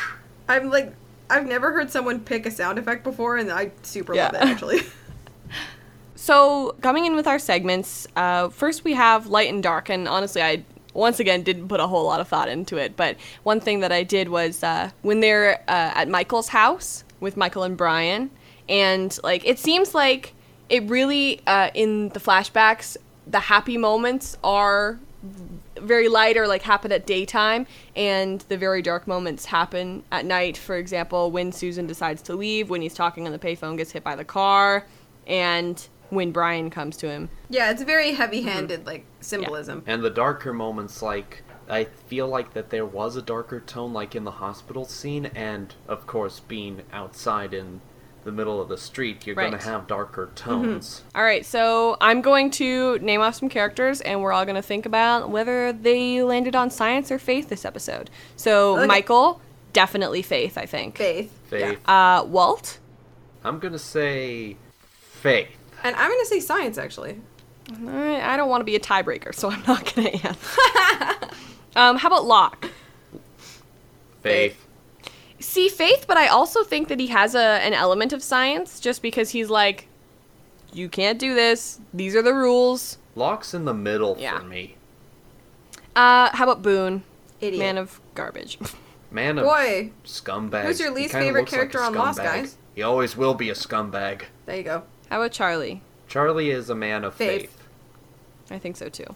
How about Kate? Because he has faith that Claire will be found, and he still holds on to that faith through optimism. Ooh. Exactly. How about Kate? Kate is definitely, she is a woman of possibly, she's on the side of things, like she's in between science and faith, like she's sharing her faith with Charlie on hoping to find Claire, but she's trying to be reasonable too. Yeah, I think I would put her on science in this episode just because she's like, they're kind of like solving a mystery, you know? And she like knows the answer. Yeah. Sawyer's a man of science. Yeah, Sawyer was Yes, next. he is. I think science for sure. How about Jack? Science. Science as almost always. And Hurley? I don't know. He wasn't really in this episode. Yeah. That much. Saeed is missing from this list. Okay, how about Saeed? Science. A man of science. Yeah. And Shannon then. Science. A woman of science. And Susan? Oh, science. Yeah. And Brian. Science. There's no faith there. Idiot. Just garbage as well. Douche. Selfish ass. In Sawyer's book corner, Walt is reading the Polar Bear comic. That's it. Which is a flashing Green Lantern Yes. comic. Brock is a smart dude. Which I actually did not know. Well, you see them too. Next in Did They Do the Thing? No. For some reason, I definitely thought that they did, just because it's like one word and they are always saying it, but they actually didn't say it in this episode. They used No one says special? different. No one says special. They say things like different Interesting. and weird or whatever, but they don't say special. I thought they said special at one point. I but checked the what do you transcript and they mean by- didn't. The thing is, if they say the title of the episode in the episode. How many episodes since the last knockout? 1 episode, because we don't count off-island flashbacks. Woo! Yeah. Cool. I'm very proud of everyone on that island. Here's where we would put listener thoughts, if we got any. So there are those. Yay! Stay tuned for our segment after the outro. We'll be discussing this episode within the context of the rest of the first season and then move into the rest of the series. Please be aware that this will be rampant with spoilers, so proceed with caution. Thank you so much for listening to this episode. Our music is Terminal by Good News Tunes. If you're a fan of The 100, we like to talk about that show too. We talked about all of Season 4, and we will be discussing Season 5 next year. And if you're a fan of... Yay. What? He said yay. Oh. Big yay! If you're a fan of Riverdale, we talked about Season 1 of that show, so you could go check that out, and then we'll be talking about Season 2 pretty soon. Yeah. You can follow at The Afictionados on Twitter, Facebook, Tumblr, and Redbubble, but mostly Twitter. Our Patreon is patreon.com/theafictionados. We could really use donations because I want to do a Battlestar Galactica podcast, but we need a SoundCloud account for that. So if you can help us with that, that would be great. Thank you. Thank you. You can follow Thank me you. personally at Robin E. Jeffrey. That's ROBYNEJEFFREY, pretty much everywhere. And you can follow me on Twitter at Britannia, which is BRITTANIA with an underscore at the end. We wanted to thank Brock so much for being on this episode. Thank you, Brock! Oh, you're welcome, guys. Thank you so much for having me on here. We'll actually You be are having welcome. Brock back at the beginning of next season for another Michael episode called Adrift. Yay! Ahoy, mateys. Alright, that was a pretty good joke. Join us next week for episode 115, Homecoming, with Maria, who is Juliet's Burke on Twitter.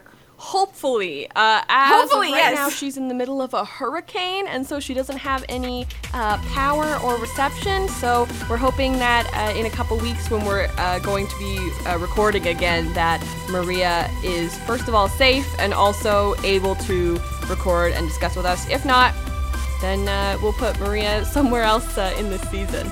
And also, please donate to hurricane relief efforts for Yes. Puerto Rico. There is if you like YouTubers, Elijah Daniel is running one on his Twitter. Go to @ElijahDaniel, find the @pack. They are doing a big thing. They have like $10,000, and they're going to give it all to the people of Puerto Rico to help them out. Yes, and so's Lin-Manuel Miranda is also doing a bunch for that, too. Basically, please help them. Yeah. Yes. Okay, love you, bye! Okay, love you, bye! Love you, bye. Spoilers, spoilers, gonna talk spoilers. Spoilers, gonna talk spoilers.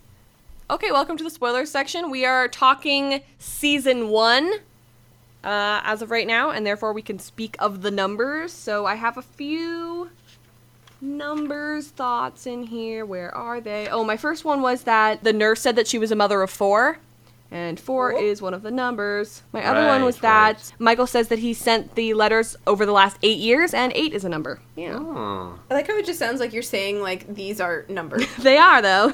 8 is totally a number! Well, I ran out of numbers thoughts, but I do have a few more season 1 thoughts. This is the first time when Michael brings up building a raft, and the raft ends up being really important in the rest of season 1, especially the end of season 1. First of all, it gets burnt down, and Walt's the one who does that, and they have to build a new one that's, ultimately better than the last one anyway. And when they go out there, Yeah, and Walt gets taken, ultimately because he is special. Walt! yeah, by a bunch of hillbillies. Sure, hillbillies, for sure. Mm-hmm. They look like hillbillies. I mean, you saw the flies buzzing Sure, around them. yeah, that's who it is. Yeah, totally. Yeah, that's for to- sure, absolutely. Mm-hmm. Oh, sure. Totally, But here's my thing about the whole Walt burning the raft. I mean, that also allows for everybody to learn that Son speaks English. Yeah. He says that, like, I kind of like the island. It's a nice island. Mm-hmm. And, like, Very Locke thinking. Mm-hmm. Yeah, and speaking of, even though that this episode starts to tie up the connection between Michael and Walt, there's still some sort of resentment that's still there, and it hangs even after he burns the raft. Like, it only takes, what is it, this episode or the next episode that he confesses to his dad about burning the raft? I'm actually not sure. I feel like the raft isn't even burnt for a bit, so I'd have to take a look. But this also serves as a catalyst for strengthening Michael and Jin's relationship, because right now they're kind of on the end side of things. Yeah. It looks like in translation is when the raft burns, but I'm not sure when. Wanted Locke to know that he didn't poison Michael. Walt finally told him in Born to Run. So that's I think the second last episode of season 1. Alright, and then Walt joins up with the gang on the raft. Yes. There's such a lovely little crew on that raft. Mm-hmm. Do you have any more just season 1 thoughts? Because I'm all out. Well, I was... Oh yes, I had a list. Okay. I made a list. Okay. Boone's death. Yes. Ha! I mean, Yes. how sad. In hindsight to what you just told me, totally deserves it. Yes, Boone's And garbage. also, in the finale, we learned that Hurley was actually the owner of that Green Lantern Flash comic. Yeah. Oh, yeah. Yeah. I was... Now knowing that in hindsight, I would have loved a little bit where Michael throws the comic in the fire. Hurley just walks over. He's like, dude, that's my comic. Like, dude, Why'd you throw my how comic rude. in the fire, dude? I mean, like, Dude, samesies. not cool. I actually would have super loved if Hurley just been, like, very quietly being like, that was mine. Yep. Wait, Brock, All right. how far have you watched, though? Have you started season 2? I have not started season 2 yet. I just know that, pardon my language, shit went down at the end of the finale. They are without a raft and without a paddle, too. Without a Walt. Oh my god, then I have an amazing question for you. If you don't Yes. already know the answer. What do you think is in the hatch? What I think is in the hatch, well, there's a giant ladder that leads down. I think it has something to do with that organization that appeared on the DVD cover. Ooh, interesting. Okay. Yeah. All right, And- okay. All right, well, Brock, thank you so much for being on the episode. Yeah, thank you so much. You're welcome. Why don't you tell us where we can find you on the internet again? Alright, so I'm going through a few changes on my social media outlets, but you can find me on DeviantArt at Beelmeister. I'm currently working on some written work. Right now, I'm bouncing back and forth between 2 possible novel ideas, The Chronicles of Tiberia, which is more fantasy-oriented, and Beyond the Wild, which is more post-apocalyptic, but more on the wild side of things. On Twitter, you're going to find me at Beelmeister as well. Do you want to spell that out for us? Oh, Beelmeister. Bealmeister. Thank you. And at Instagram, you can find me at Prehistoric Prince.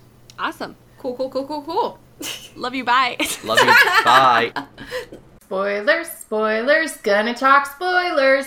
I don't have very many spoilers, so this should go pretty quickly. Sweet. So now we're on spoilers for the rest of the series. They're talking about how Michael hates being a father, and Jack says, well, it's just a lot of hard work.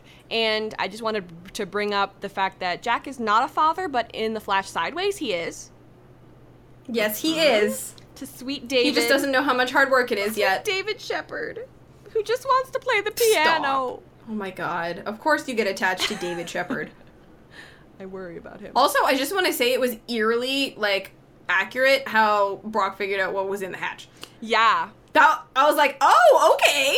Well, I mean, it's amazing that he hasn't heard it already. Like, he should have been like, oh, you mean Marcus Kane? Yeah, right?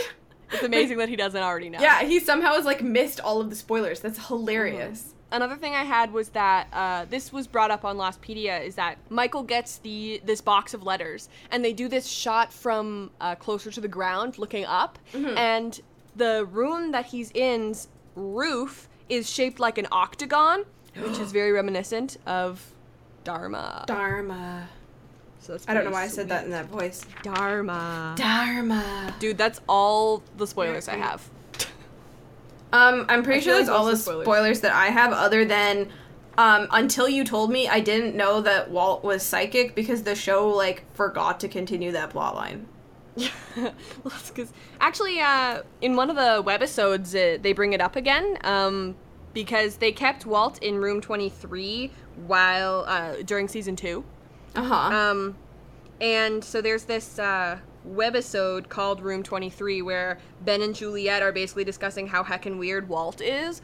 And they're like, we have to do something with him because I don't even know what we're going to do. And then they look down and there's just like a bunch of dead birds who have run into the window of Room 23. So is, like, Walt's only psychic talent the fact that he can kill birds?